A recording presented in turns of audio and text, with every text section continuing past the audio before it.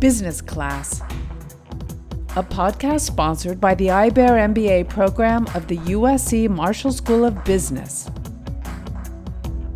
Expert insight into the world of business.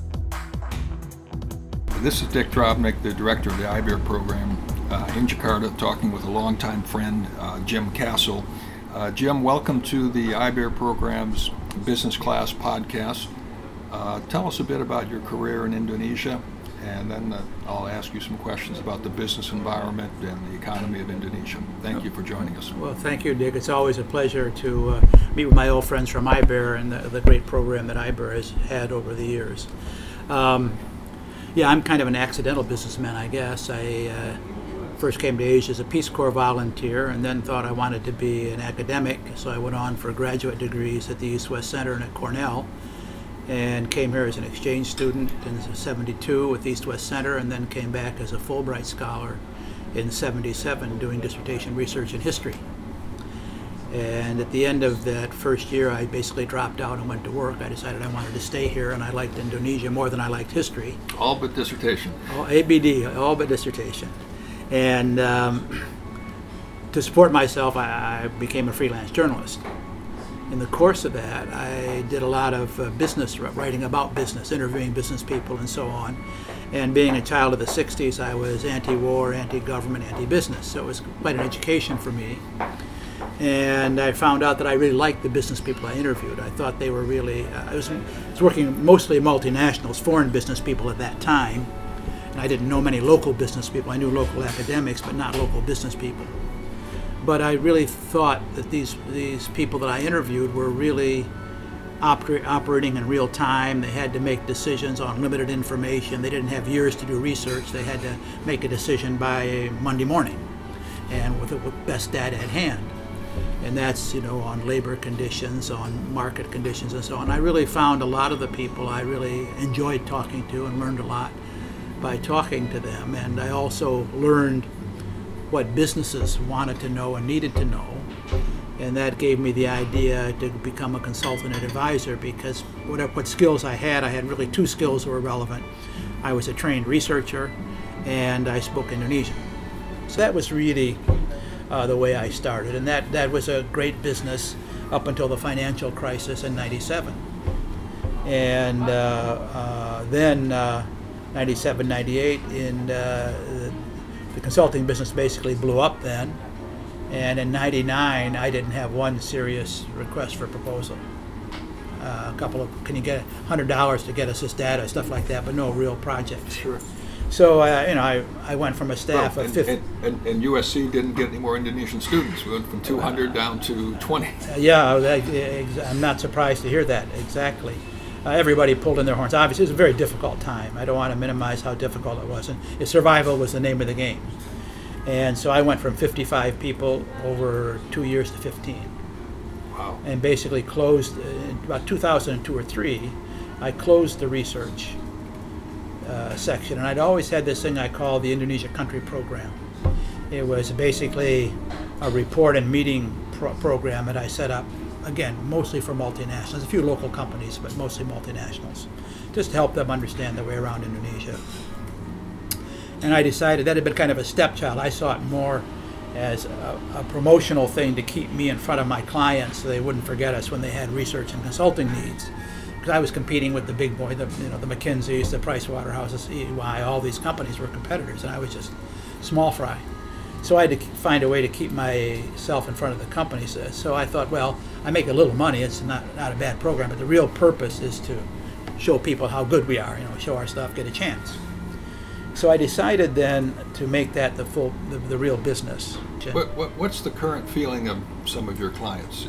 Do they feel optimistic about their business opportunities in Indonesia over the next few years? Yeah, I think they're reasonably optimistic. Of course, the last couple of years have been difficult years. Last year was the growth has dropped from 6.4% to 5%. Last year it flattened out. I think we're going to start curving back up, and I think especially the last quarter last year, I sensed a better sentiment. Well, we have a new administration in Washington, and President Trump is talking about changing all the rules. And perhaps disengaging from certainly disengaging from multilateral arrangements and agreements, starting with TPP and then going after NAFTA and all that. How do you see the uncertain future, the uncertain U.S. policy affecting American businesses in Indonesia, and more broadly affecting the Indonesian economy? The Indonesian economy, not much. As the Asian financial crisis, as a global financial crisis, hurt Indonesia less than other countries because we're not seriously plugged into the global supply chain. Therefore, we respond to commodity prices more than the supply chain. So we're still there, for better or for worse, and that's changing only slowly. So I don't see that for American companies or for America. In my view, TPP. There are flaws in NAFTA. It can be improved, and they were improved actually from an American point of view in TPP, with more concern with labor rights and things like that in TPP, stronger, I believe, than in NAFTA. So not having TPP implemented, I believe, is a huge strategic error. It's basically surrendering the market to the Chinese. They already have the Asia Infrastructure Bank. Now we're going to have the RCEP, Regional Economic Cooperation. I forget what ours is. China's version of TPP. It's China's versions of TPP. It's not going to have the same protections for labor. It's not going to have the same access to government contracting. It's not going to have the same protection for intellectual property. And therefore, all these things that America needs to continue to compete. So this is a huge blunder, in my view, a huge blunder, and will accelerate the rise of China in the region and restrict the growth of American companies. They'll still be important. We have great companies. They're very competitive. In B2B, B2C, business to business, business to consumer, American companies do very well here. They do very well. All the big names are here. But it is a market for big names. Indonesia is a high-cost economy, high regulatory compliance cost, and high cost of market entry because it's so complex and so long. Therefore, small and medium companies really don't have the resources. The big companies do. They do very well here in Indonesia, and those that aren't here want to be here, and they'll still figure out a way. So I see America as being very important here, but much not the biggest player on the block, and again, not providing the most money and support for infrastructure. And money talks, and that other thing walks. Jim, let me ask you a question about China. Just occurs to me again. China came out of self-imposed 30 years of isolation with Deng. Or 5 centuries, depending on how you want to look at it.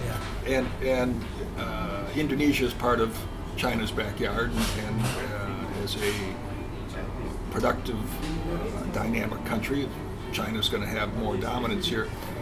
But what if President Trump, the administration, initiates a trade war with China? So there's all this talk about slapping on 20% tariffs or 30% tariffs. Mm-hmm. China's too big to take this lying down. Mm-hmm. In my view, China will respond in some way. And it could be counter tariffs, or it could be we're going to start selling our $1 trillion of U.S. government treasuries and driving the dollar down and interest rates up and so on and so forth.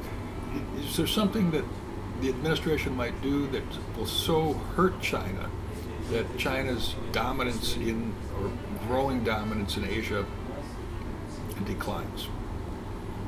No. They would only redouble their efforts in this part of the world, wouldn't it? If you lose one market, you go to other markets. God forbid that happens. That would be a tragedy. It would hurt the global economy. It would hurt everybody. Hurt America. But the world goes round, so if you lose one market, you concentrate on other markets. Now, I don't see any other. I just don't see any other way to look at it. Obviously, there'd be some short-term benefit to the region, as the jobs wouldn't come back. The president of the U.S. is responding to a 30-year-old view of world trade, which was only partially right then and is completely wrong now. It's just the guy is looking in the rearview mirror. I'm sorry. So it's the jobs. If the jobs leave China because they won't come back to the U.S. They'll Vietnam, Bangladesh, and to a certain extent Indonesia. That's where they'll go. And if Trump wants to fight with those people too, then we're looking at inflation in the U.S. We're looking at this or that, the other thing. On selling U.S. China's already sold down U.S. treasuries. They're no longer the biggest buyer. They may be the biggest holder, but Japan is about the same again. And well, so they're trying to maintain the value of their RMB. Well, again, this is why, to the extent China was a currency manipulator and kept their currency artificially weak, now they're trying to keep it artificially strong. So again, a day late and a dollar short from the current policy view in Washington. It just again, it's not fact-based. And again, TPP will prove to be an historic blunder, in my view, historic blunder. So there you are, in my view of the region. And I mean, it's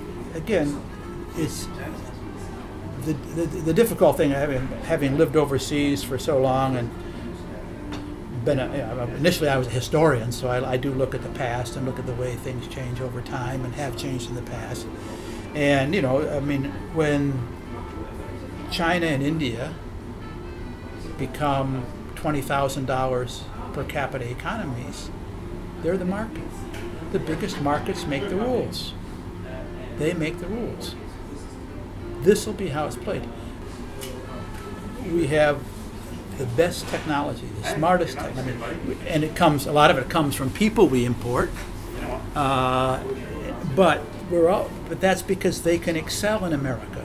We have the facilities and the systems and the companies, and that where smart people can excel. They want to be there, and that will happen unless we stop it ourselves, commit economic suicide.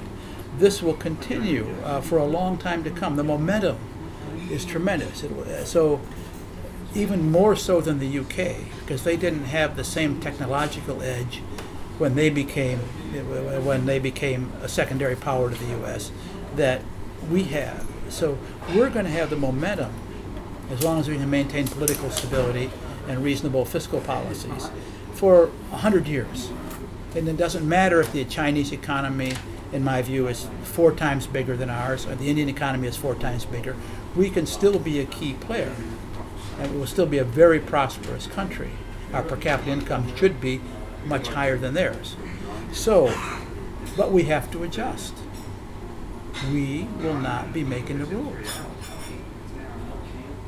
That'll be very hard for it's a very hard Americans to adjustment. say it's not our game. And history shows us that when the rise of a new power comes, it's rarely peaceful. And let's hope that the U.S. and China can find an accommodation, and that's why integration through trade and business is so important, so we don't go crazy on emotional issues. And if there's somebody makes a huge mistake in the South China Sea, for example, people can just sit down and talk about it instead of start shooting each other. Because, again, I think I was just in Myanmar, and as my historian hat came on, and it really is behind most of the big Asian capitals and the Asian capitals today, and reflect that in 1950 it was the greatest city maybe between the Middle East and Shanghai. And now Yangon is really a third world city, just struggling to catch up with its neighbors, let alone the rest of the world. Things can turn south. We can't take the prosperity that we have in Southeast Asia and in Jakarta. We can't take the prosperity we have in Japan, and we can't take the prosperity and the peace that we have in the U.S. for granted. These things are more and more fragile as time goes on. We're going through a period of great change. There are, and this whole thing, the growth of right-wing religions in every country, right-wing religious movements in Islam, in Hinduism, in Christianity, in Europe, in the U.S., and so on. These things are natural responses to rapid change. And unless the elite and the leadership can communicate better what the changes are, what the real causes of problems are, what the real effects of things are, we're headed in a dangerous direction right now. I think that as a businessman, you should come back as a businessman and get involved in American politics and lead to a new enlightenment. New enlightenment. Yeah, I think the world is changing, and we need more communication. People don't understand here or there what's going on, and that's really, it's a complex, fast-moving world. Change is frightening. People cling to older beliefs then. They cling to the conservative beliefs. In every country, we see it in every country. It can't be a coincidence. Well, this is what the IBEAR MBA program tries to overcome. We try by having mid-career executives from around the Pacific Rim studying together, developing both professional relationships and personal friendships. And we hope that our alumni, when they come back to Indonesia and China and Japan, will help to educate some of their colleagues. Well, and I'm a consultant, so I would say I hope the program will focus more on on how to deal with government regulation, in the sense of how can we make sure growth and success is more inclusive, which is not normally part of a business program. Good point. Maybe so. Let's part of the program should be, why is the world like it is today? It's a hostile environment for globalization. Why? And what can we as business people, what should we as business people do about that? Because it's everybody's responsibility, and I think we all have a lot to answer for over the past few years, things we haven't paid attention to or that we must pay more attention to. Jim, that's a great point to close on. You've been very generous with your time. I've enjoyed seeing you again and seeing you every year when I come out here. Look forward to you coming back to USC and giving some of your wisdom to our students. But building into the business curriculum something about the government relations, social compacts would be very important to do. Thank you very much. You're most welcome, Dick. Always a pleasure to be involved with a great IBEAR program. Business Class. Expert insight into the world of business. The host is Dick Drobnick, producer Pankaj Bhushan, director Dan Griffin, web developer Rick Pine, and I am Robin Garthwaite.